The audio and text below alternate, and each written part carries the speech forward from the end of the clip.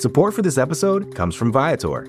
Experiences are what people love the most about travel. That's why Viator has over 300,000 bookable experiences, so there's always something for everyone. They offer everything from simple tours to extreme adventures. Plus, Viator's travel experiences have millions of real traveler reviews, so you have the information you need to book the best activities for your trip. Download the Viator app now and use code Viator10 for 10% off your first booking in the app. One app, over 300,000 travel experiences you'll remember. Do more with Viator.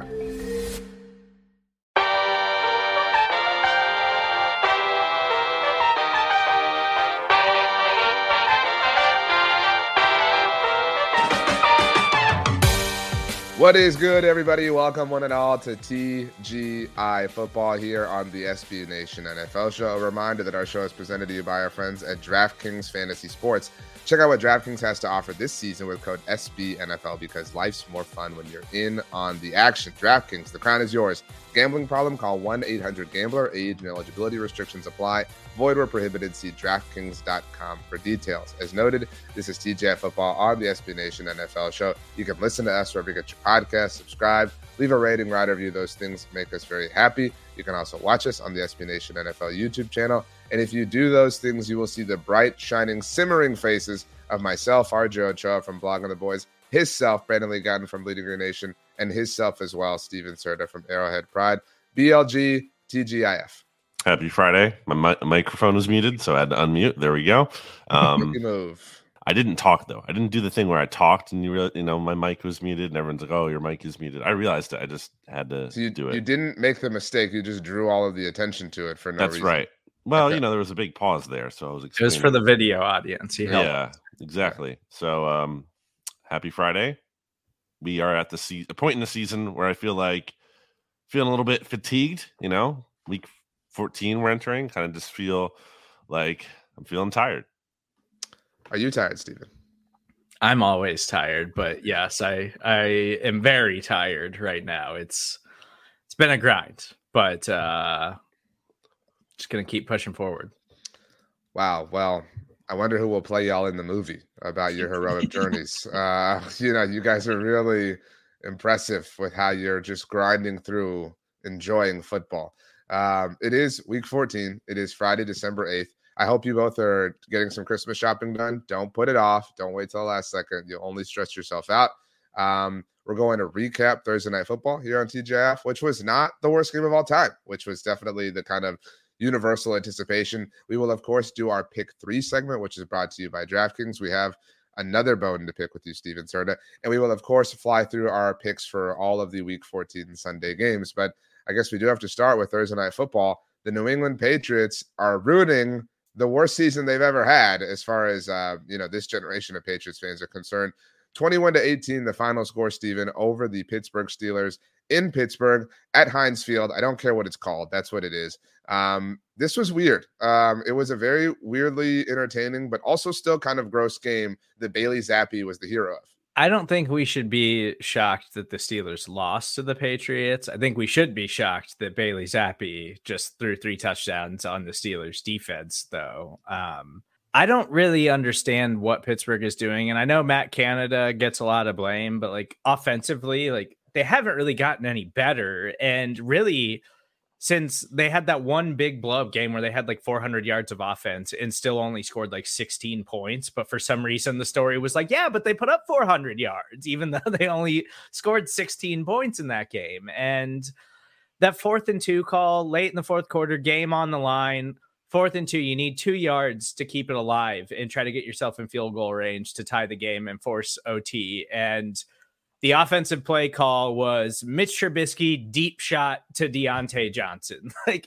That was the most live game action, Madden play call that I have ever seen in my life. I was like, what are you doing? And the Steelers didn't get the ball back.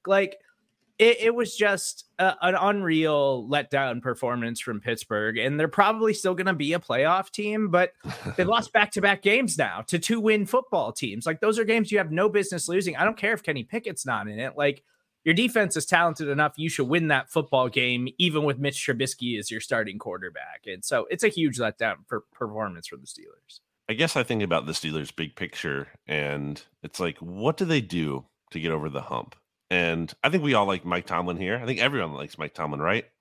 But like, at what point, when they're not really making any kind of like meaningful push towards, like the 1 seed in the conference or something like that, like how long until we see that again? Like how much rope is he afforded? And I don't think it's that Mike Tomlin is bad. I think part of the issue is that it just might be time to move on in terms of both sides. Like it just might not be the right fit anymore. And I could see him going to another team and instantly having success, to be clear. Again, I'm not really questioning him and his ability as much as just the fit and the timeline with the organization, because it's going to be another non-losing season for them probably. I mean, their final 4 games they still have to play.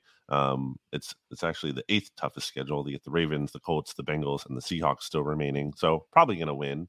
All playoff contending teams, though, for what it's worth. Right. So not guaranteed, but I think they'll probably win. Will they need just one more win for that? I think they can win a game, but like, what are they doing in the bigger picture? It just seems like they're kind of been, for as much as we give them credit for not having losing seasons, they've kind of just been mired in mediocrity a little bit here, a little bit better than that for a while.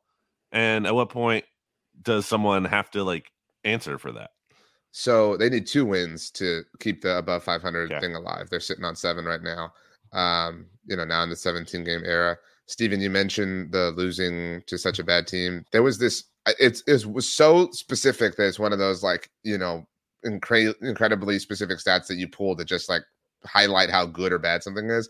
And the Steelers are the first team like ever to lose back-to-back games to teams that are like the Steelers are the first above 500 team to lose back-to-back games to teams that are at least 8 games below 500. I think that was it. And again, oddly specific, but again, a big indictment of where they're at. I saw this tweet, to your point, Brandon, from Jarrett Bailey, who's the deputy editor over at Behind the Steel Curtain, our Pittsburgh Steelers community here at SB Nation. And I think this represents how, like we all, like fans can be so hyper-focused on their team and live and die with that, obviously. And sometimes when that is happening, you're not seeing things that are happening across the entire NFL. So maybe our pulse on the Steelers isn't the same as the way Steelers fans are feeling. But anyway, this was the tweet. Mike Tomlin is in his 17th year as Steelers head coach. I would like each of you to guess, because Jarrett tweeted it, how many seasons the Steelers have won a playoff game. So there's 16 prior to this, obviously. Steven, how many seasons do you think the Steelers have had a playoff win? To be clear, there have been multiple in some of these, but we're talking number of seasons. I'd say like 4, 5, maybe. I'm going to say 6. The answer is 4. So you're talking about 4 seasons with a playoff win. Again, you could be a playoff team and not win a playoff game, but I mean, no one's like pumped about that. But I can kind of understand, Steven, like being a little bit let down by the Mike Tomlin era, because it's been really long, and this little drought has been really long in and of itself. Mm-hmm.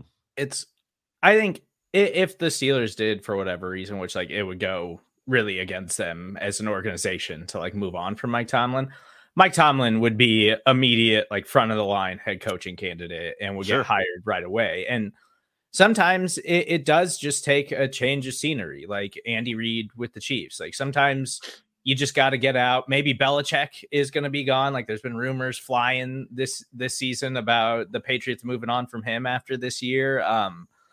But it's been an issue with them going back years now with the Steelers and Tomlin, and them like just having these games where it doesn't seem like they're focused at all, where they don't show up and perform. And that goes back to the Ben Roethlisberger days and Antonio Brown. Like this isn't a new thing for the Pittsburgh Steelers. And it feels like the last 2 games where they were getting by so early in the season on the defense, just kind of carrying them and creating turnovers and scoring points that way and doing all of that stuff. Now they're just kind of floundering, and it's because the defense has been banged up and it's not playing as well. They're not getting anything out of the offense. And I just think like losing this game, especially after losing to the Arizona Cardinals, like it's inexcusable to drop this game to the New England Patriots.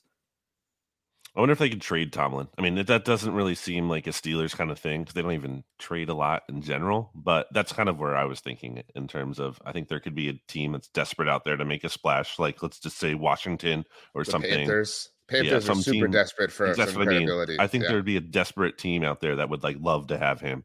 And I think at that point it might make sense. I guess my thing is like, well, at what point is it someone's fault that you had Matt Canada for so long? And whose fault is it that Kenny Pickett doesn't look good? It looks like it could be a waste of a first round. Like someone has to own that decision. And I don't know that the answer is just bringing in a new offensive coordinator, and that's going to fix everything. Mike Tomlin of the Giants. I know that Brian Dable's not on like the thinnest device possible, but there's the familial connection, obviously, between the Rooneys and the Maras. I mean, that would be a little bit of collusion. I would offer potentially, but on the Patriots side of things, Steven, Patriots fans are really mad that their team won this football game. Like they are upset. Truth be told, it didn't really damage their position in the NFL draft order. They currently hold the second overall pick, and it feels really unlikely that they're catching Carolina and therefore Chicago. So, I mean, I get it because you don't want to crawl through all this mud to just, end up with like the sixth pick. That would really suck. But I think they're okay. I mean, I think they need to come back down to earth just a little bit. I know they're not used to this, but relax. Yeah, I mean, that Patriots roster, and I know the defense is still decent and they still have some playmakers there, but offensively, it's maybe the worst group of guys in the NFL. And that again, it's even more embarrassing for the Steelers. Like Juju Smith-Schuster, I think, had his game of the year last night. Like the Patriots had 3 healthy wide receivers, and Ezekiel Elliott had like almost 150 combo yards last night. Like, what are the Steelers doing? But I get it. The Patriots, you don't have these kinds of seasons very often, and whether they, move in another direction or Bill Belichick comes back or whatever, like they got to keep one of those top 2 picks because it's total rebuild mode. They got to break it all down. And if they can get a franchise quarterback in the process, that's a good way to turn things around and start rebuilding. Patriots final 4 are versus the Chiefs at home. Then they go to Denver to play the Broncos. Then they go to Buffalo to play the Bills. And then they end the season with a game against the Jets. So I think that Jets game is going to be a must-lose game in terms of the tank order, but could be tough to lose that one. Well, Aaron Rodgers might have his what was the verbiage last week, Steven, that the national reporters called it a triumphant week? Was that what it was? I'm sure. Yeah. Okay. Aaron Rodgers' triumphant return may be complete. And couldn't you see that? Like Aaron Rodgers returns for a completely meaningless game against the Patriots and throws like 6 passes and everybody like freaks out and celebrates him. So I'm on a preview of what we're getting next season. Pick me. 1, 2, 3. Pick 1. On 3. Pick 3, presented by DraftKings Sportsbook. Well, we are going to preview all of Week 14 after we do our Pick 3 segment, which is brought to you by DraftKings Sportsbook, an official sports betting partner of the NFL. Download the DraftKings Sportsbook app today and use code SBNFL for a special offer when you sign up. That is code SBNFL only at DraftKings Sportsbook. Every week here on TGIFootball, we put together a same-game parlay. We had never hit for a very, very long time. Then we hit 2 in a row, and we were living like kings. And BLG and I, Brandon, you and I have remained on fire. We have continued to hit on our legs, but we're not a tripod right now because for the second week in a row, Steven, you let us down. What do you have to say for yourself? You've held us back from having 4 consecutive same-game parlays hit it. AJ Brown really let me down. I just thought that he's been so special this season, and in such a massive game against the San Francisco 49ers, I really thought the Eagles would find a way to hang in that game, and they didn't. And AJ Brown did not score. And maybe I should take my own advice in my actual personal gambling strategies, because I have gone away from touchdowns in same game parlays because they're bad bets usually, and they're hard to predict. And maybe I just should not have picked a touchdown last week. That's my bad. I apologize. That's on me. Well, that's the most accountability he's shown all season, Brandon, which is what I like to hear. Steven is pathetic 5-8 when it comes to his individual record on the same game parlay. But Brandon, you and I, we did it. We're north of 500. We started off really poor. Wow. But we are both 7-6 now. We are above the clouds. So take in a breath of fresh air, my friend. You are up first, Brandon. Our game that we are handling this week involves the 49ers yet again, but this time at home against the other Green Bird in the Seattle Seahawks. What are you doing and why?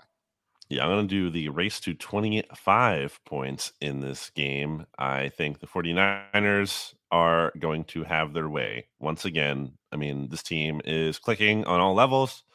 When they are their peak version of themselves, pretty hard to stop, as the Eagles can attest to from last week. And I think the Seahawks, had the cute little moment against the Cowboys, looked good for a bit there, but then choked it away at the end. Dino was terrible at the end of the game, and I just don't trust him, and I don't trust that team right now. So I think the 49ers, there's every reason to give them the benefit of the doubt. So I like them getting to 25 first in this game. I think that's the longest race we've used. We've dabbled in that prop a bit this season, but it's been 10, 20, I think 25 is the longest that we've gone. A little bit bold on your part in that respect. Minus 190 is your particular prop, the heaviest favorite of our three. Mine is the heaviest underdog of our three at plus 130.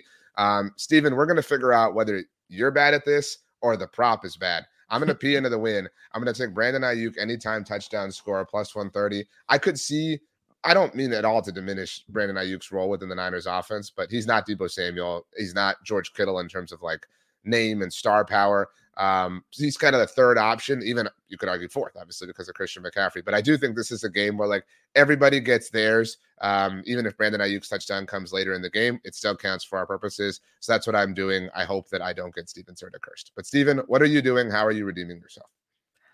I stayed away from the touchdowns this week, and I chose Christian McCaffrey over 79.5 rushing yards.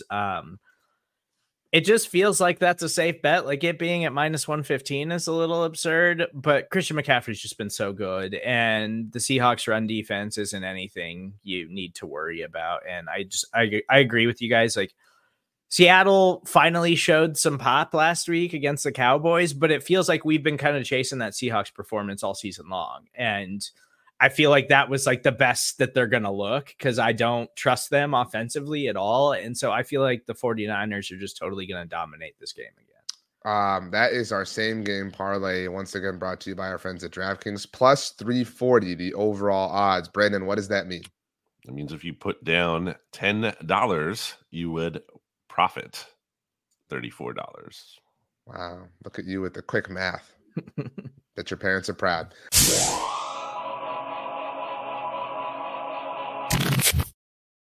This episode is brought to you by Hyperice, the leader in advanced warm-up and recovery technology. They have tons of innovative products, like Venom-heated wearables to help soothe sore back muscles, Normatec compression boots to speed up recovery and increase circulation, and Hypervolt massage guns to improve mobility. Loved by athletes like Naomi Osaka and Erling Haaland. Try them yourself. Get 10% off your order with the code MOVE at hyperice.com. It's only a kick, a jump, a block. It's only a serve. It's only a tackle, a run. It's only for the fans. After all, it's only pressure. You got this. Adidas. All right. It is time to preview all of the Week 14 Sunday games as they relate to the NFL. A reminder, each of us has a lock of the week, and we'll obviously get to that. The lock standings, Brandon, you are 9-3-1. Steven, you are killing this. You are 11-2.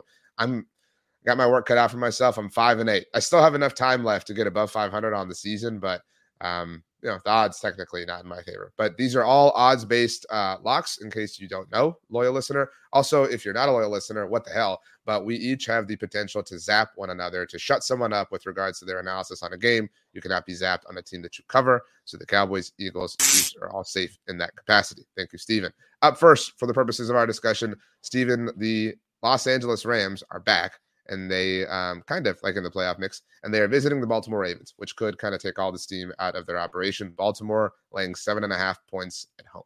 I really like the way the Rams are playing right now. And, last week it was against Cleveland Browns, and Joe Flacco and for whatever that's worth. But I thought it was a really impressive game by the Rams overall against a really good defense. And the Rams offensive line was really bad at the start of the year, and it's kind of slowly been getting better and improving as the season's gone on. Puka Nakua's been incredible this season. Cooper Kupp kind of seems like a shell of himself. I'm hoping that's just injuries and not being healthy this year. And hopefully we get to see the best version of Cooper Kupp again. But I think at the end of the day, the Ravens are going to be fresh coming off of a bye week. I just think that the Ravens defense is amazing and it gives everybody problems. And I feel like, especially after last week's performance against that Browns defense, like, it's the book is out on Puka Nacua. Like it's not where like you should be keying in on Cooper Kupp and Puka's eating because of that. Like he is their best offensive skill player right now. He's been that impressive as a rookie this season, and Cooper Kupp's just not 100% healthy. Kyron Williams has been great, but I think at the end of the day, the Ravens defense is just going to give them so many problems that I'll take Baltimore here. I don't know if I'm at 7.5 feels like a lot just with how good the Rams have been playing, but I think Baltimore does win. So I'll take Baltimore to win, but I'll take the points with the Rams. The Rams have the quietest 3-game winning streak going on in the NFL right now. Like, do most people realize that? It just feels like they don't because, an uneven team this year, not a team that had very low expectations heading into the season, but with wins over, these aren't the most amazing teams, but the Seahawks, the Cardinals, and the Browns, and the last 2 games being pretty decisive. I like the points here. I think the Ravens win, but I'm going to say the Rams make it a game. They cover. It's a 1-score game, and they make it competitive. We haven't seen the Ravens in 2 weeks, and when we last saw them, I understand that they put things away near the end, but that was a gross win for the Ravens on the road against the Chargers. And the Chargers are whatever, but that's kind of why it was gross. It should have been a much more sizable thing. They did cover, but it was the very end, the Zay Flowers thing, and a play that, truth be told, Zay Flowers should have gone down on and not scored that touchdown. They shouldn't have covered in a logical sense. So I'm kind of with y'all. I love the Kyron Williams thing. Did y'all see Sean McVay talk about Kyron Williams scoring the touchdown at the end of last week's game? It's going to make you hate everything, Brandon. He was talking about how they had great respect for Cleveland's field goal block unit. And then he said, actually, the real reason is because I have Kyron Williams on my fantasy team. But he did, then he said it was a joke, but he did the thing where you say it's a joke, like a half second after you say the joke. So it any chance or potential it had to be funny was completely wrong. He was like, yeah, I have Kyron Williams on my fantasy team. It's a joke, guys. It's a joke. It was like, dude, just let it breathe for a second. He's just such an awkward person. But anyway, I like the points, but I like the Ravens. I'm very interested to see how Baltimore looks down the stretch, especially in their games against San Francisco and Miami. I know we're not there, but that's that. Anyway, let's move on to the New York Jets, Brandon, who are hosting the Houston Texans, and the Jets are down bad. I don't know any other way to put this. It is amazing how down bad they continue to get. There is no end to that pit. Zach Wilson doesn't even want to play for them anymore, reportedly. The Texans are coming off of a sneaky tough game that they won. No Tank Dell, unfortunately, obviously. But I don't know how you can lean anywhere but in Houston's direction at this point. Yeah. What are you pointing to with the Jets? Their defense, okay, great. But you need a quarterback, and the Jets do not have a quarterback. And what is the point of going back to Zach? What's the point of that? He doesn't even want to play, apparently, reportedly. There's just no way I can take the Jets. I am 100% taking the Texans. Did Trevor Siemian get hurt or something at the end of that game? Why do they hate Trevor Siemian so much? Why'd they sign him? But Trevor Siemian has at least won NFL games and shown that he'll take chances and risks, because what does he have to lose? We've seen so much Zach Wilson, and somehow they decided Tim Boyle was the better option at some point, and Tim Boyle was even worse than Zach Wilson. So now it feels like they did that, just setting Tim Boyle up for failure and then being like, see, we got something in Zach.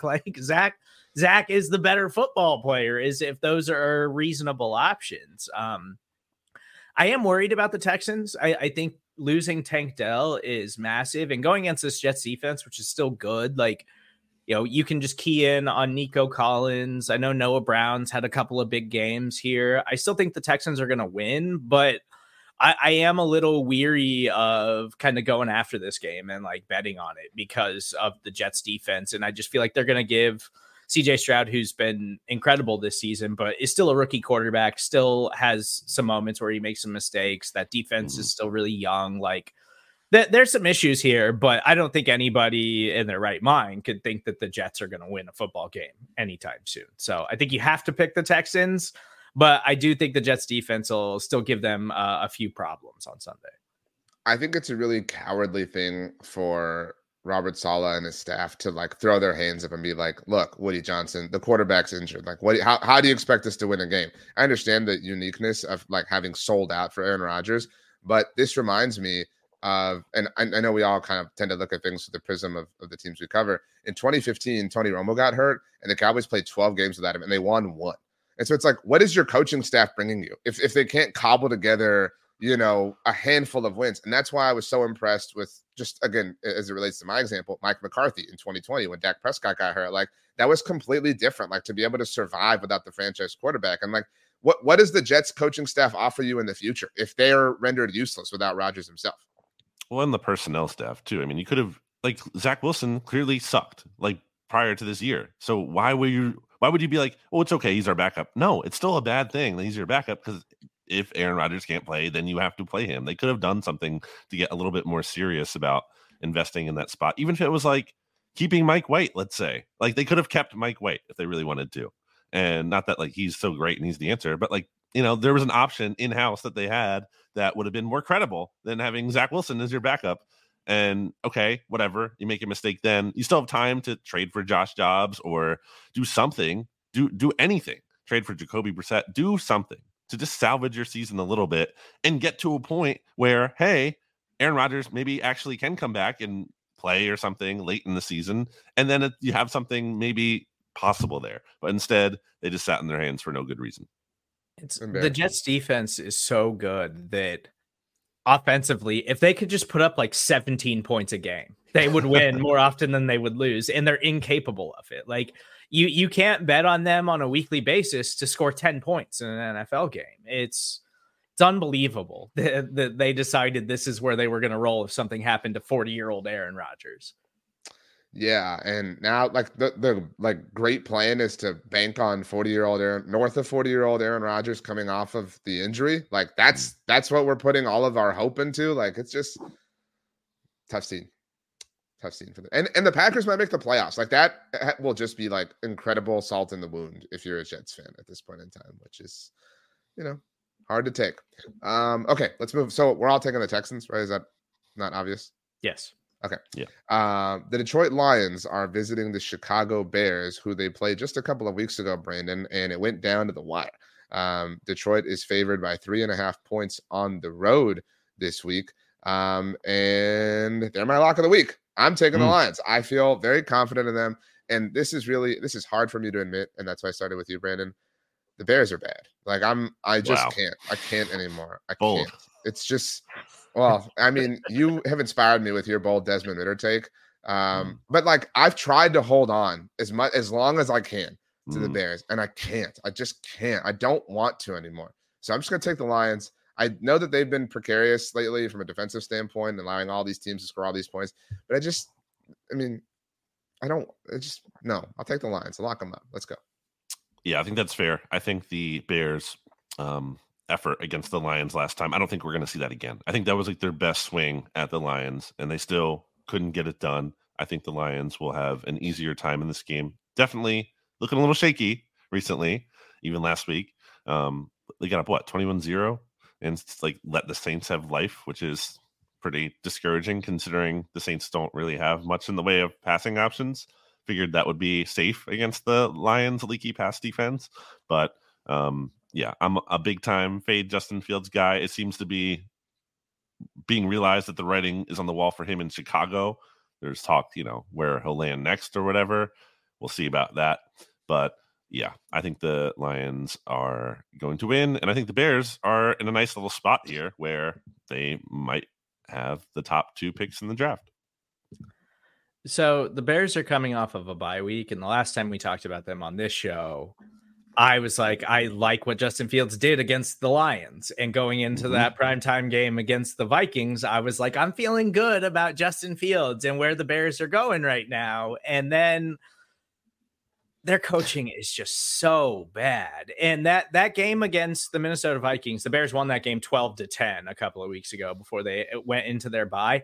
That was the most frustrating football game I have watched all season. In a year that is littered with quarterback injuries, offense is just at an all-time low. That was the most frustrating game I have watched all season, because the Bears' offensive game plan in that game that totally handcuffed Justin Fields, who the best part of his game is his deep passing and attacking downfield. They were just like, to try to combat the Vikings blitzing us, we're just going to throw screens the entire game. And that's how we wound up with a 12-10 game. And so I guess the Bears can come out of that feeling good. They got a 12-10 win. I am out on the Bears as of now, moving forward. I was so frustrated by that game, and so frustrated because I think that Justin Fields, while he may not be an elite quarterback, he's shown enough potential that, like, you're like, if he gets in the right situation, he could possibly put something together, but they're so bad. His coaching staff is so bad. It's just unreal. And the Lions defense is a legitimate red flag ahead of the playoffs, but offensively, they should dust the Bears. Like, I think the Lions win this one pretty easily. So got no faith in the Bears. I'm finally broken on Justin Fields and the Chicago Bears. Yeah, you and me both, Steven. And that's what I'm saying. Like, you would think that they would reach a point of like YOLO. You know what I mean? Like the Bears staff is probably like, done after. Like, why not just like let him loose? Just like, hey, Justin, do whatever you want. Like, I mean, it cannot be worse than what you're doing right now. By the way, I don't think we're able to get the audio played here, but our own Jeremy Reisman got a shout out from Dan Campbell. Did either of you see this yet? No. Yeah, when you dropped it in the chat and asked if we could play on the show. Well, I don't know if you heard it though. I mean, that's what I'm saying. No. Jeremy, for anyone who hasn't seen, has an incredible. Yeah, I can pull it. Give me a second here.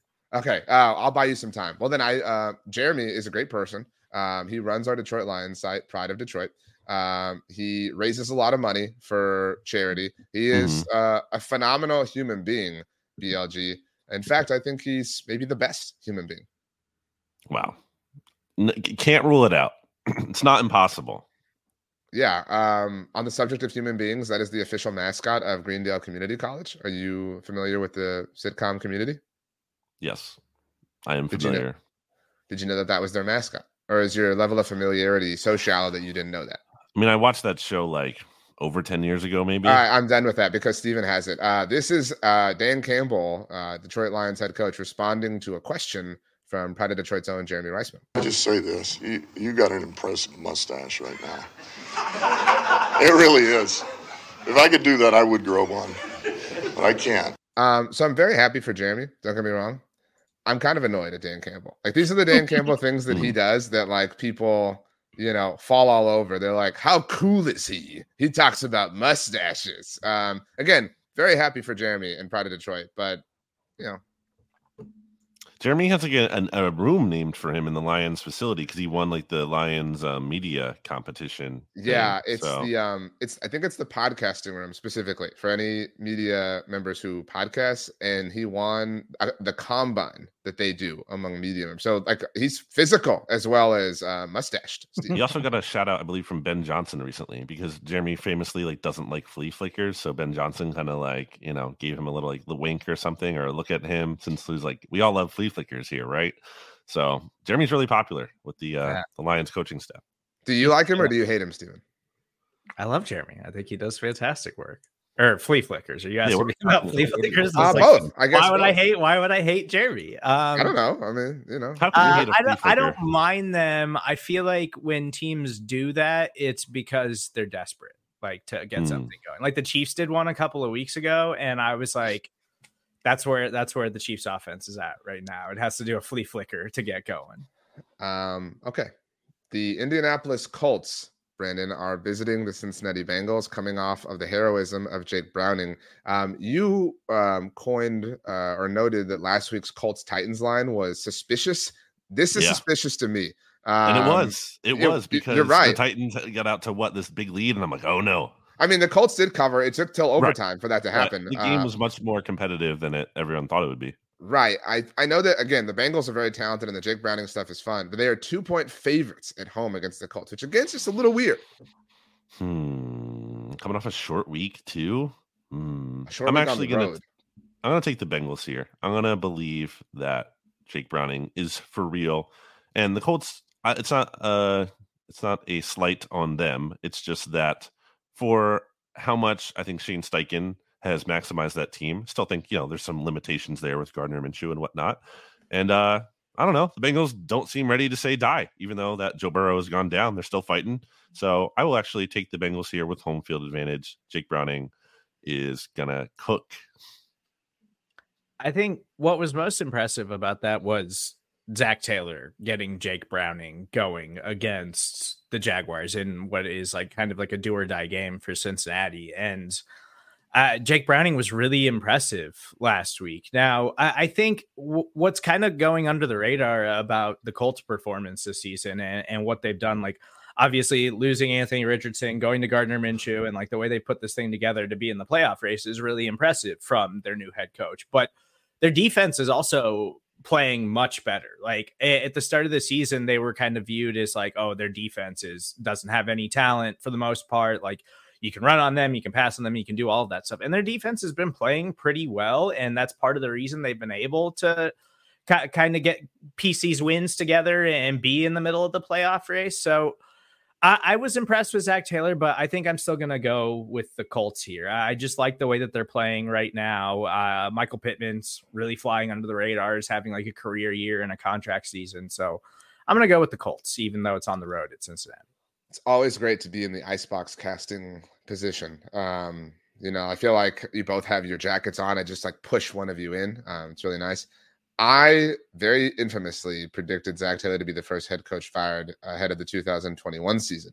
And that blew up in my face. And I have still, I feel like a lot of people refuse to give, and I'm kind of a hypocrite because I claim that Mike McCarthy deserves a lot of credit, and I have refused to give Zach Taylor any. I apologize. I do feel like Zach Taylor, again, to the point of the Jets, the fact that they're able to cobble, you said they how did you word it, man? They just won't die. They never say die. They are the Goonies. That is who the Bengals are. They refuse to die. That being said, I am a little more impressed with the Colts than I thought I would be, because Shane Steichen has some Goonie energy going on with the Colts as well. And I think they're just a little bit more in the fire of their particular circumstances this season. I give Cincinnati a whole hell of a lot of credit for surviving on Monday night. But it also took overtime for that to happen. Again, they just really pulled it out. So I'll take the Colts, especially if I'm getting points, which means, Brandon, get one. Fun fact about the icebox. Winter is coming. I'm in the icebox. Excellent. The Carolina Panthers are visiting the New Orleans Saints. The Saints are 5.5-point favorites in the Superdome. Steven, you're zapped because I don't want to talk about this. I hope Jameis Winston starts instead of Derek Carr in the Saints one. Okay. Saints are going to win. Panthers are just a lost cause. Ditto. I guess we could stay in the NFC South. Steven, the Buccaneers are in Atlanta. In Atlanta, they are 1.5-point favorites. Man, they're not even 3-point home favorites against the Bucs. I think I'm gonna go with the Falcons here because I keep picking the Bucs and talking myself into Tampa Bay because Mike Evans is having a nice season. Baker Mayfield's been kind of a pleasant surprise, but they just keep letting me down. So I'm gonna go with Atlanta here, even though I'm not confident in it at all. But I'll take the Falcons. Yeah, what is there to be confident in the NFC South other than that all the teams are not good? Man, I hate this line so much because I can't take the Falcons. I can't bring myself to do it, but I don't feel good about the Bucs. But close game. I guess I'll just take the points. I'll take the 1.5 points. Maybe it's a 1-point game, and the Bucs, maybe they don't even win, but they find a way to keep it close and cover the spread. But I will take the Bucs outright as well. Yeah, Steven, I'm sorry, but I got to take the Bucks too. I can't lay points on the Falcons, even 1.5. And I could totally see this being like a sneaky, fun Bucks win, and then like Baker Mayfield having a cool comment afterwards. Like that. This like fits that narrative. It puts the Bucks kind of back in the race for the NFC. I mean, they're not out of it, but you know what I'm saying. So, you're in the icebox for the Falcons, Steven. Reevaluate your life. Fun fact about the icebox. Winter is coming. Brr, I'm in the icebox. Last week's Falcons-Jets game was like the Falcons won that game, but it wasn't really like they won. It's just that they were the team that, yeah, exactly. Like no team should really deserve a win after that game. The Jacksonville Jaguars are visiting the Cleveland Browns on Sunday, Stephen. It's still unknown at the time of our recording / streaming whether or not Trevor Lawrence is going to play, but odds makers certainly believe that he's not because Cleveland, they are 3-point favorites at home against the likely CJ Beathard-led Jaguars. Yeah, and it just came out this morning that Trevor Lawrence is a game time decision. So has that also that Christian Kirk is on injured reserve as well. Yeah, and he suffered a core muscle injury in that game. So that's a big blow. Christian Kirk's having a nice year. And we've kind of seen that Jags rotation. Like Calvin Ridley kind of struggles when they're not 100% healthy, and they just got Zay Jones back, and now Christian Kirk's out. So I guess if Trevor Lawrence goes, I'm going to take Jacksonville. Because I think Trevor was starting to really come on and their offense was starting to figure things out. And I think he had really been elevating his game and playing really well. And I was starting to feel much more confident in the Jags moving forward. But Cleveland's defense can still give you some problems. It sounds like Denzel Ward's going to be back this week. He's missed the last couple of weeks. So that's a huge boost for their secondary. And we've just seen this Browns defense get them wins all season long. So if it's CJ Beathard, I think the Browns are probably going to win. But if Trevor manages to go, I think that Jacksonville will win. Bit of a tough spot for the Jags coming off Monday Night Football, having to travel here on the road. Short week for them. This is the Doug Peterson versus Jim Schwartz Bowl, former Eagles head coach versus former Eagles defensive coordinator. There was talk back in the day that those two didn't exactly have the most harmonious relationship.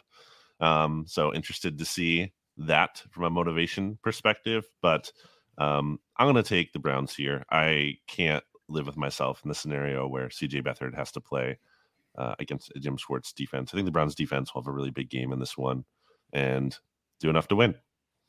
I don't think anybody needs to be in the icebox here because I think we all reserve the right to potentially change opinions if Trevor Lawrence plays. So that makes it kind of weird to predict on Friday morning / afternoon. Presuming he doesn't, I will take the Browns as well. CJ Beathard, like what, it's just, I'm not. Joe Flacco can still sling it a little bit. I know. This is a really sad game. Like it makes me sad. I think it makes everybody sad. But it's a bummer. It's really the kind of only way to put it. Tough scene for the Browns and Jaguars. Okay. The game that was or is the subject of our same game parlay, Stephen, the Seattle Seahawks visiting the San Francisco 49ers. The Seahawks coming off of the mini bye, obviously the loss against the Cowboys. And I would offer, I think you will both agree that Seattle played like a desperate team. Like they played like their playoff lives were on the line. It's really difficult to like recreate those dire straits, even though they exist just the same. Now they've had the mini bye. They know they can't probably catch San Francisco in the race for the division, but they are still technically in the wild card race. I would be tempted to take the points, but San Francisco just looks so unstoppable. So I'm laying the points. I'm taking the Niners. What about you, Steven? Yeah, I think you have to. Just this 49ers team, we talked about it all year, and I know they went on that 3-game losing streak, but it was pretty obvious. Like they just weren't healthy and they were so banged up at the time. Like they're so top heavy talent wise and star wise that when all of those guys are healthy, they're just overwhelming to absolutely every team in the league. And I kind of hope that they do stay healthy the rest of the way because they're the most fun team to watch in football right now. Like they're just absolutely unstoppable. And Seattle is going to play desperate again. Maybe Geno's got another performance like he did last week against the Cowboys, but even then it still wasn't good enough. And that was Geno's best game of the entire season. So I think even if you get another performance like that where Geno just goes absolutely insane, San Francisco's still just too talented and too overwhelming. So I'm going to take San Francisco, and I think they win pretty easily. Yeah, and 49ers very much aware that they're chasing the 1 seed after beating the Eagles there. So, the focus is pretty, I don't think they're going to slip here in this game. I think they're locked in.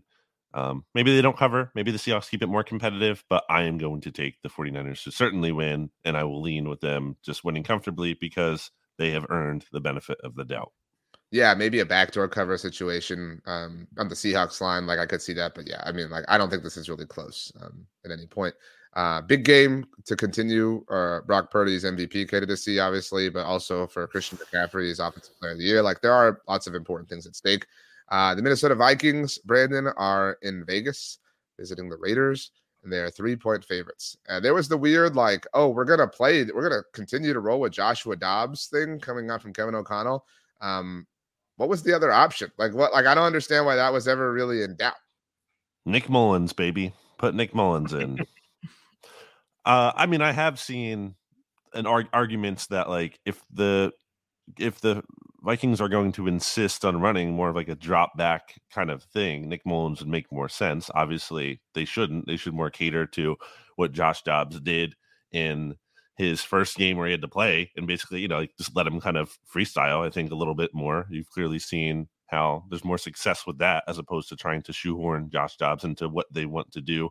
So I think there's a little bit of a, coaching quarterback fit difference there. I think it's more about that than thinking Josh Dobbs is bad all of a sudden. But yeah, I don't like this line, but I'm going to say Raiders or Vikings getting Justin Jefferson back coming off of their bye. I will give them the edge here and they will win. Yeah, I think that's exactly what it is. Like Justin Jefferson coming back. We know what an incredible player he is, and see him with Josh Dobbs just because we know Jordan Addison is having a really good rookie season. TJ Hawkinson, like at the end of the day, the Vikings just have more talent than the Raiders do. And I know the Raiders pieced together a couple of nice wins after firing their head coach and like went on a nice little run. But at the end of the day, they're so handcuffed offensively with what they can do with Aiden O'Connell is their quarterback. And defensively, they're nothing special. So I think you're going to see a big game from Justin Jefferson, assuming he's 100% healthy. And I think the Vikings offense can put up a lot of points this week. So I'm going to go with Minnesota. It's interesting how there are so many quote unquote dumpster fires or horrible situations, and even like brewing ones, like where they haven't fired the head coach yet necessarily, that like the Raiders aren't even an interesting one. Or like they're like a undeniable dumpster fire, but it's like, you know what I mean? Like nobody even cares to watch the chaos unfold. So I'll take the Vikings. I don't feel great about it, but I just don't feel great about the Raiders in any single way. But speaking of pending dumpster fires, Steven, the Buffalo Bills are visiting the Kansas City Chiefs at Arrowhead Stadium. I'm sorry, GEHA Field at Arrowhead Stadium. Yeah, nobody calls it that. Well, that's what it is, though. So if you don't call it that, you guys should actually rename yourselves to GEHA at arrowheadpride.com. But anyway, the Chiefs are only favored by 1.5 points at home against a Bills team that is reeling. We have not seen the Bills since their bye week when they lost in the rain in Philadelphia. They have been a mess. They are 500, and they have had some horrible off-the-field things pop up since we last saw them play football. Your thoughts, your opinions, which direction you are going? So I made this my lock of the week. The Bills win this game plus 1.5. I would like to say that I also did that, and I'm not going to backtrack. I'm going to ride with it. But I did that before the Tyler Dunn piece came out, and yeah, we can corroborate that. You really did get it in, but well before that. But and so, but would that change your you could change if you wanted, but and I respect you sticking with it, but was that a big enough thing to make you think about jumping off the lock or the pick in general? Because and I think I mentioned this on this podcast before the season. Like I was out on the Bills as like being a legitimate Super Bowl contender. I still thought they were a playoff team though, obviously, like a competitive football team, but it just felt like they were trending in the wrong direction. And I felt like last year was their window to get to a Super Bowl. And then Von Miller goes down and they just aren't able to pull it off because there was just a talent deficit there. And then all the injuries that they've had this season. And now it just seems like it's really unraveling. They fire Ken Dorsey, the Sean McDermott stuff, the Von Miller stuff. Like it's enough to make me want to change my mind. I'm still going to stick with it because I've already picked the Bills to win in multiple different places, but I'm just not confident in them right now. Like my whole thought process going into this was they're desperate. Josh Allen's going to give you his best shot. And I thought the Bills should have beaten the Eagles. Like they did enough in that game to go head to head against the Eagles and win that football game if it wasn't for bad mistakes at the end of it. But I'm just not confident in them organizationally. And I feel like this report about Sean McDermott that comes out, like I feel like that comes out and gets leaked because the organization maybe wants to move on and feels like it's time for a change. Like the Bills desperately need to reset this offseason because I think the window with this roster is over. They got a lot of expiring veterans. They got a ton of money invested in that defense. And the defense has been the biggest thing that's been their holdup this season because of the injuries and all the turnovers on offense. Like it's all ugly. I'm going to stick with the Bills because I don't have a lot of faith in the Chiefs right now with how they've been playing on the offensive side of the ball. And the defense is starting to slow down and get banged up for the Chiefs. So I'm sticking with Buffalo because that was my initial pick, but I'm not confident in either of these teams showing up and like putting together like an elite style performance or something like that. Brandon, very quickly before you go, just in case anyone is unaware, because I haven't seen this get a lot of national attention. It got a lot of attention on the internet, but on Thursday, Tyler Dunn, whose Go Long newsletter is essential. Everybody can check it out at golongtd.com. Tyler detailed an instance in 2019 where Sean McDermott was speaking to Bills players.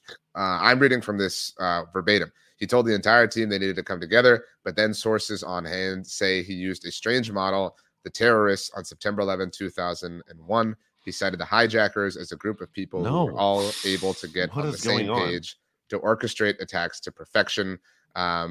So, yeah, an incredibly wrong, I guess, analogy to make with regards to exemplifying group cohesion. Sean McDermott did address this on Thursday and apologized and said that he immediately apologized to Bills players as well. He said that he had a family member who he lost in the terrorist attacks on September 11th. But it was, I mean, objectively a horrible thing to say initially. And obviously, to Steven's point, it coming out right now is a bad look for him on top of, saying it in the first place.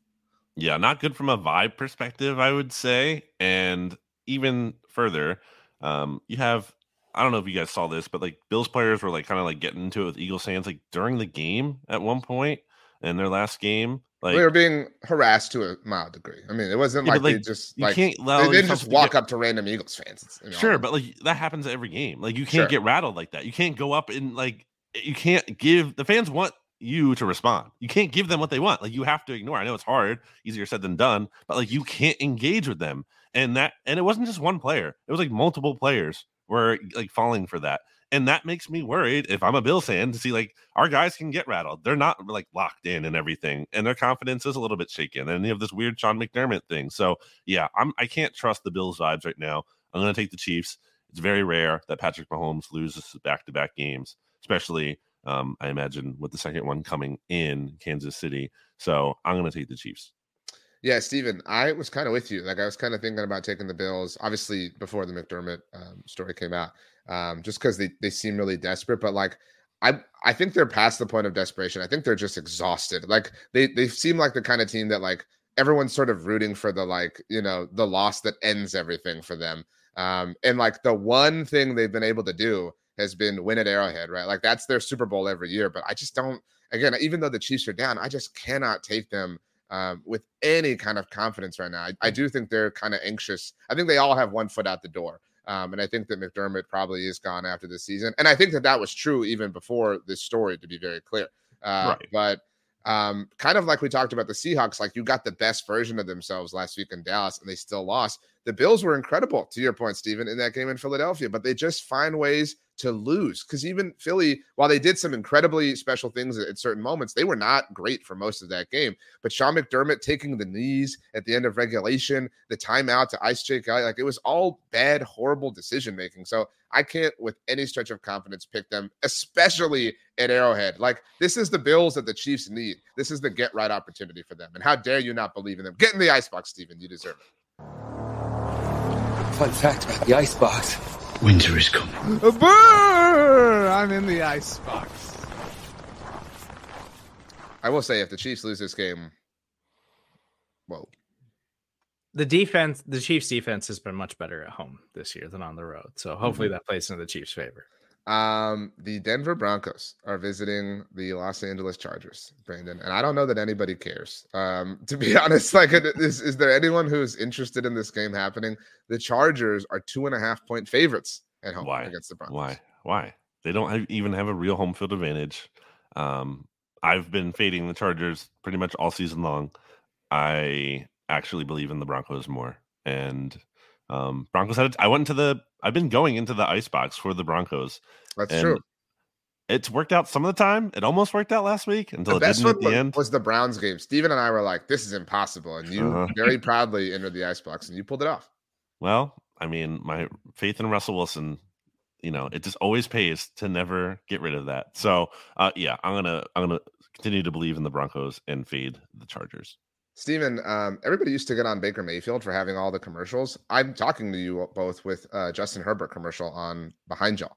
I'm not trying to come for Justin Herbert, but like, they put up 6 points last week. Like, this isn't just Brandon Staley being bad at this point. I feel so bad for Justin Herbert, though. His pass catchers are just rough right now. Like, Keenan Allen has been incredible this season, but he's playing through multiple injuries because he's like the last guy standing, and they're just like, please, aging Keenan Allen, like, limp out onto the field and give us everything you have. And like, Jalen Guyton is their number 2 wide receiver option right now because their first round pick, Quentin Johnson, is brutal. Is any first round pick in the league this year. Like, he has just been that bad when he has been on the field and gotten opportunities. And then the Brandon Staley stuff with Austin Ekeler, to be clear, is having a very down year. Like, he does not look like the same player. Like, it looks like, all of the reps and the injuries and stuff have kind of caught up to him. I know he missed time earlier this year, but he just looks slow. Like, he's not the same explosive playmaker right now. It's just all bad. And Brandon Staley, like, saying that, like, they're going to lean into Joshua Kelly or Isaiah Spiller is just a head coach who knows he's about to lose his job. Like, Joshua Kelly and Isaiah Spiller aren't better than Austin Ekeler. So I don't even know why you would put that out there into the world. Like, it doesn't make any sense. So, like, I kind of want to pick the Chargers because I want to believe in Justin Herbert, that, like, he's that good that he could carry them in this AFC West matchup.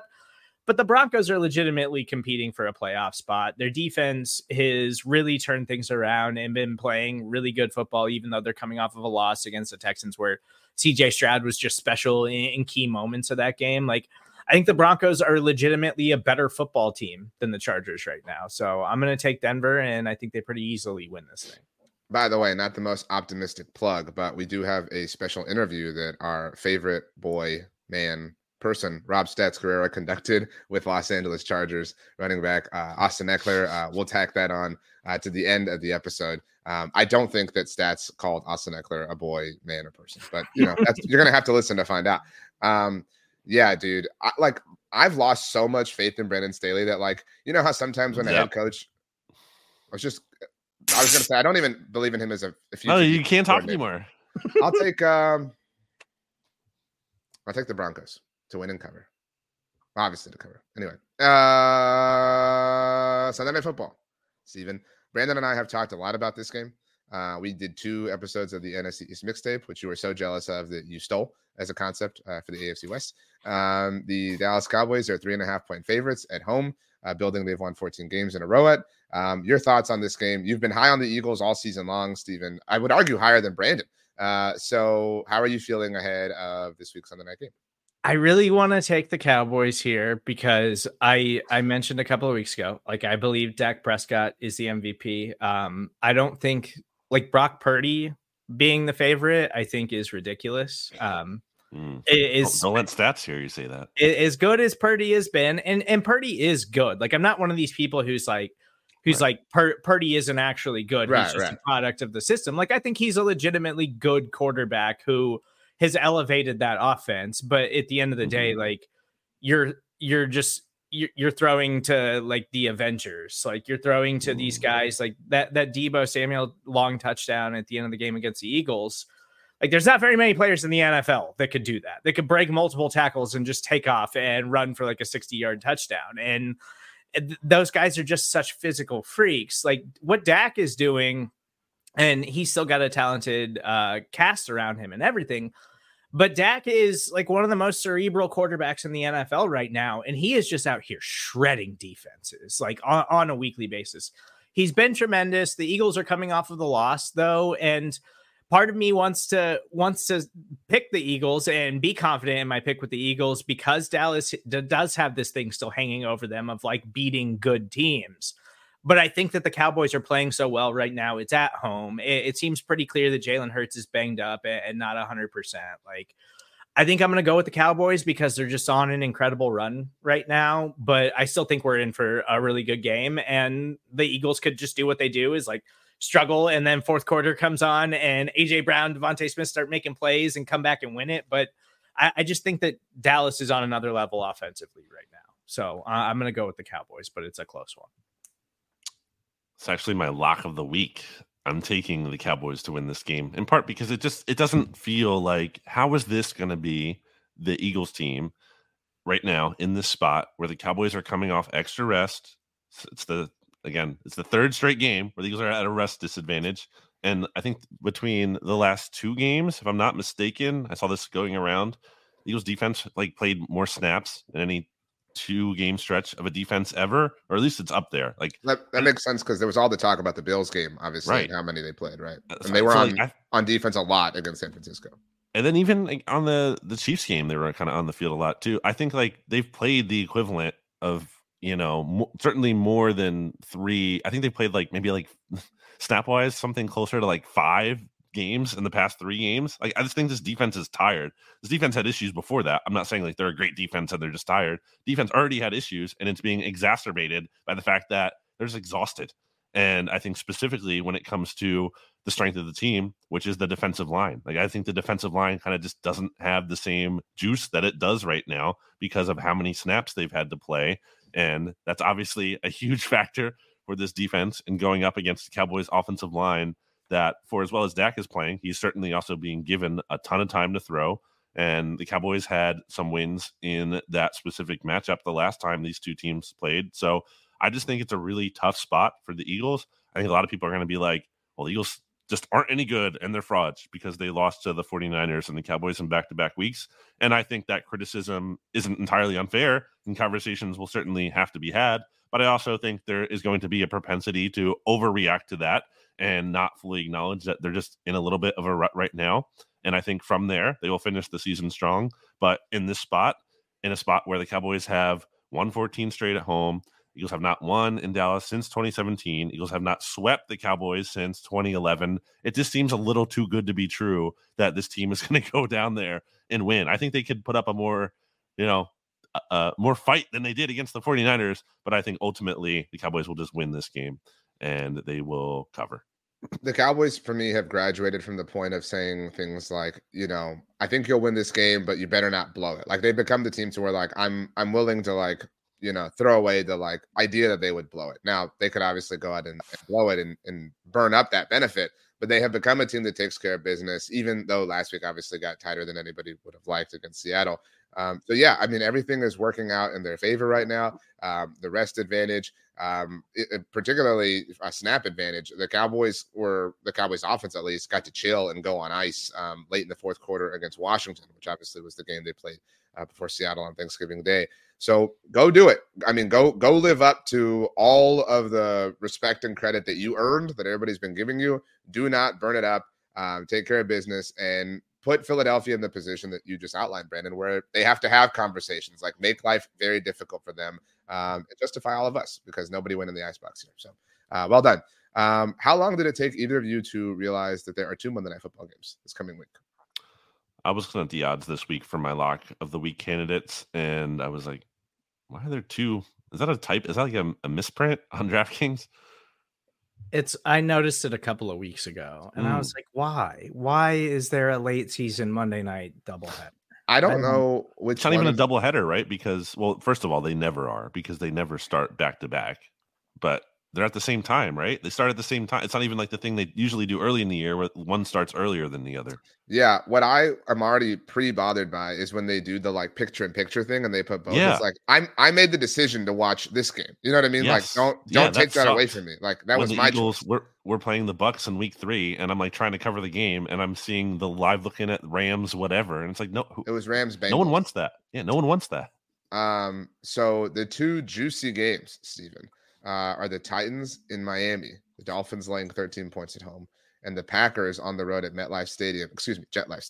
And they are 6.5-point favorites in the process. Your 2 picks and why? I will take the Dolphins to win pretty big against the Titans, and I will take the Packers to keep rolling. They both cover? Yes, pretty easily. The Packers are playing great right now, obviously coming off of a win over the Chiefs. What's the Titans line again? Because that's not up on the screen. They're plus 13. I'll take the Dolphins to cover. And then I will take the Packers because, Packers are – Jordan Love is looking legitimate. Clean sweep around here. I'm comfortable laying 13 points, on behalf of the Dolphins against the Titans. Like, what? No. Although last week was fun, I guess. That was a weirdly fun Titans-Colts game. So, but yeah, I mean – the Giants are so bad. Like, what an awful thing to have to watch this team in prime time. I feel like Tommy DeVito has secured a job in the NFL. Oh, for dude, a long time. He's going to work for like, what is it, SNY? Or, you know what I mean? He's going to have like a New York media job, like or a radio gig, like for a very, very long time. I completely agree with you. Okay, that's it. Week 14. Steven, as we leave, I would like you to tell us your top 3 favorite desserts. Ooh, I really like cookies, brownies, and pie. I'm not a big cake person, so I'm leaving cake off the list. Okay, favorite cookie. I'm a big fan of oatmeal raisin cookies. I know people don't like them, but oatmeal raisin cookies are spectacular. Well done. All right, TGIF.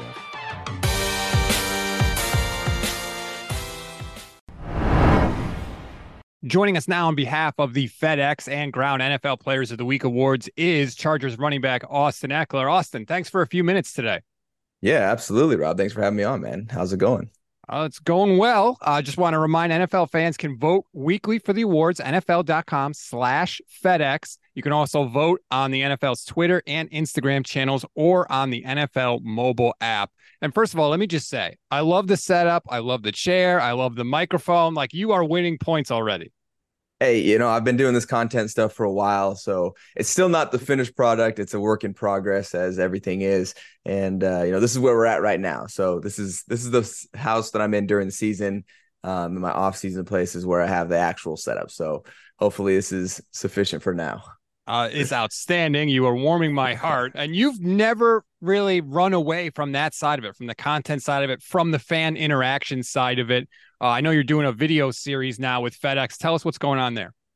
Yeah, FedEx has a great thing going on with, their recognition that they do through the NFL ground and air player of the week. And there's a lot jam-packed into, obviously, to give recognition to the best quarterback performance and then the best running back performance as well, which is not decided by them. It's actually decided by fans who get to go and vote on that from the nominees there. And then also it's a great way to raise money.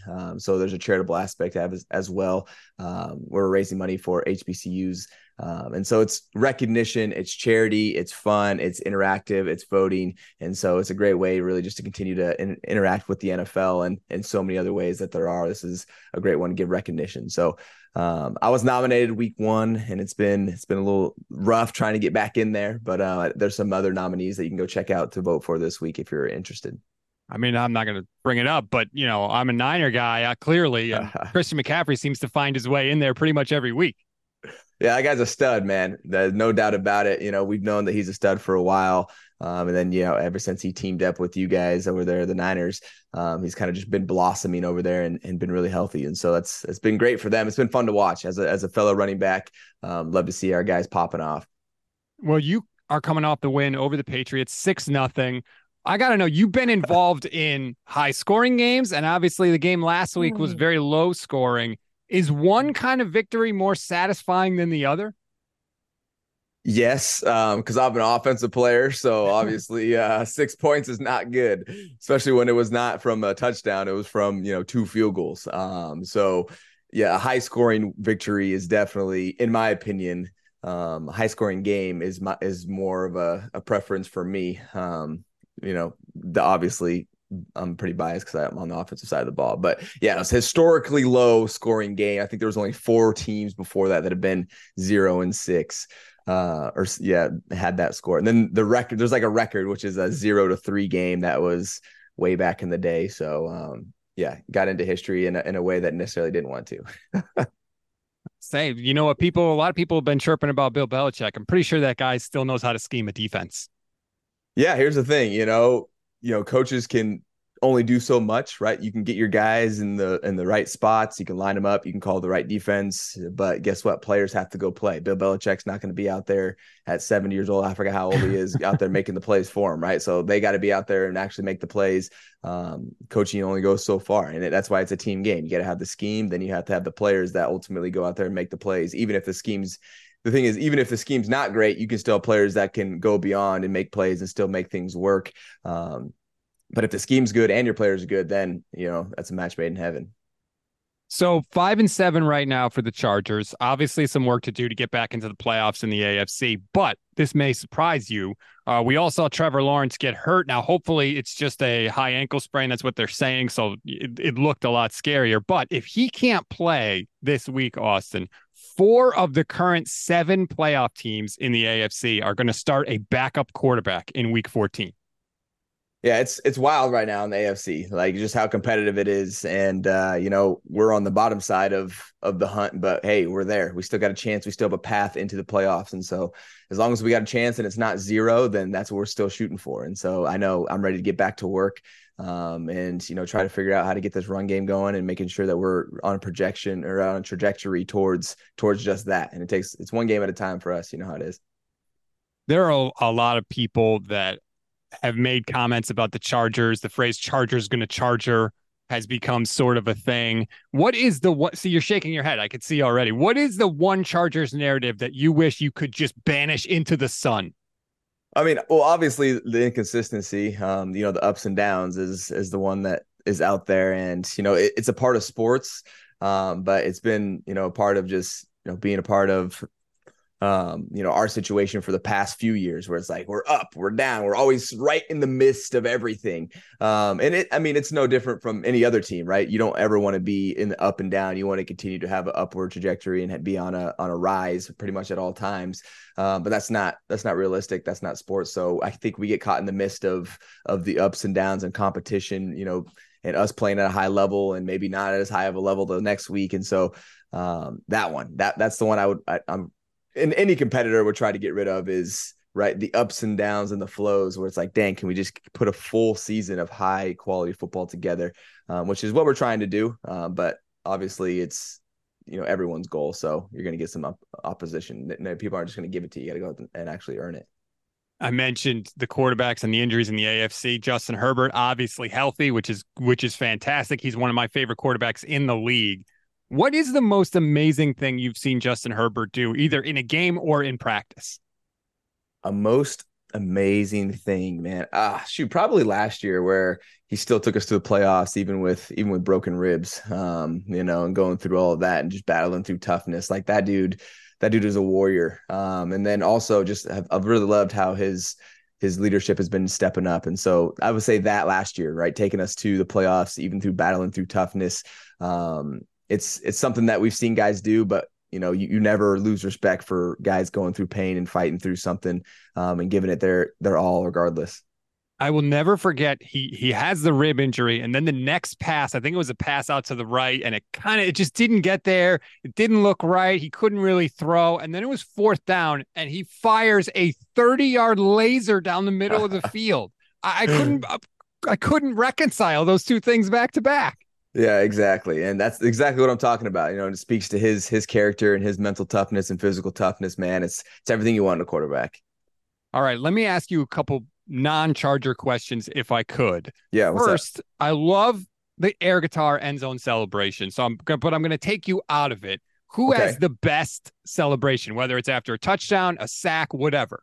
I've been a fan of what Miami's got going on. They got these like team celebrations going on where they all coordinate something throughout the week. There was like even footage of them like practicing their celebration during practice, and then they ended up doing it in the game. And I just know, man, like when you have that type of like camaraderie and you're seeing it show up week in, week out, I know they're having a good time over there scoring points, and obviously you see it in the end zone. And so I'll say Miami, and it's not like a distinct thing. It's their whole, multitude of different interactions and celebrations that they do. That's got to be a long practice session, because when you score 40 a game, you need a lot of celebrations. Hey, guess what? They're getting it done over there, and so obviously there's that point in the practice where they're actually coming together and coordinating that. Last thing I want to ask you, and I don't know if you had a chance to see it. Did you see what happened in the Niners-Eagles game on the sideline with the Eagles head of security? I don't know the details on it. There was some pushing, shoving. Someone got in someone's face, something like that. That's kind of really all I know. And then I think the Eagles guy got ejected or something. Yes. So the Niners linebacker, Dre Greenlaw, got tossed, and the Eagles head of security got tossed. I noticed Kyle Shanahan going crazy on the sideline, and he said after the game, you got a guy who's not a player, who's not a coach, making contact with one of the opposing players on the field. And I didn't know if I had certainly never seen anything like that. I didn't know if you had heard of that or seen anything like that before, because it seemed like a really weird situation. Yeah, obviously you don't want to have anyone making like physical non-football contact with each other on the field. But things tend to happen, right? And so I don't know what the contact was. I don't know how significant it was. I saw like the video of like the Eagles guy like pointing across his face or whatever he was doing. I don't know what you call that. But I didn't see the like contact from the security person or anything like that. So I really can't comment on it. But obviously you don't want any of that happening. And you want, if anything, you want to see that between the players, right? Breaking everything up. And you don't want to have non-players breaking things up, because it's our game. It's the players. We're the ones playing, right? We're the ones in the pads. We're the ones where the motions are flying high. We'll go get our guys out of there. You can't have padded players in there intervening with things if there's like a little scuffle going on. It's just not good to see. Not good to see. Well, thank you so much for the time. We appreciate it. I know you got the Broncos coming up. Can you give us a little spoiler or preview? Tell me you're wearing like the all navy jerseys. What are you going with this week? Those are my favorite. Are my favorite. I like the all white, and we have our little accents of gold and yellow, or gold and the blue in there. So I like all white too, but the navy are so clean. So we wore them like 2 weeks ago, so I don't know if we're going to crack them out again. We might be in the all whites. Who knows? I'm a fan of the yellow pants with the white jersey too. I love our combinations we got going on. So whatever we come out in, I know we're going to be looking good. And hopefully, that also tends to us playing well as well. Because it's a big game for us, division game against the Broncos, like you said. So there's a lot for stake here. Best jerseys in the league. The Chargers as a franchise have never had a single bad jersey, which no other team can ever say. Thank you so much for the time, Austin. Again, FedEx, NFL.com/FedEx. You can go and vote for the Air and Ground NFL Players of the Week award. And good luck the rest of the way. Awesome. Thank you. Appreciate it.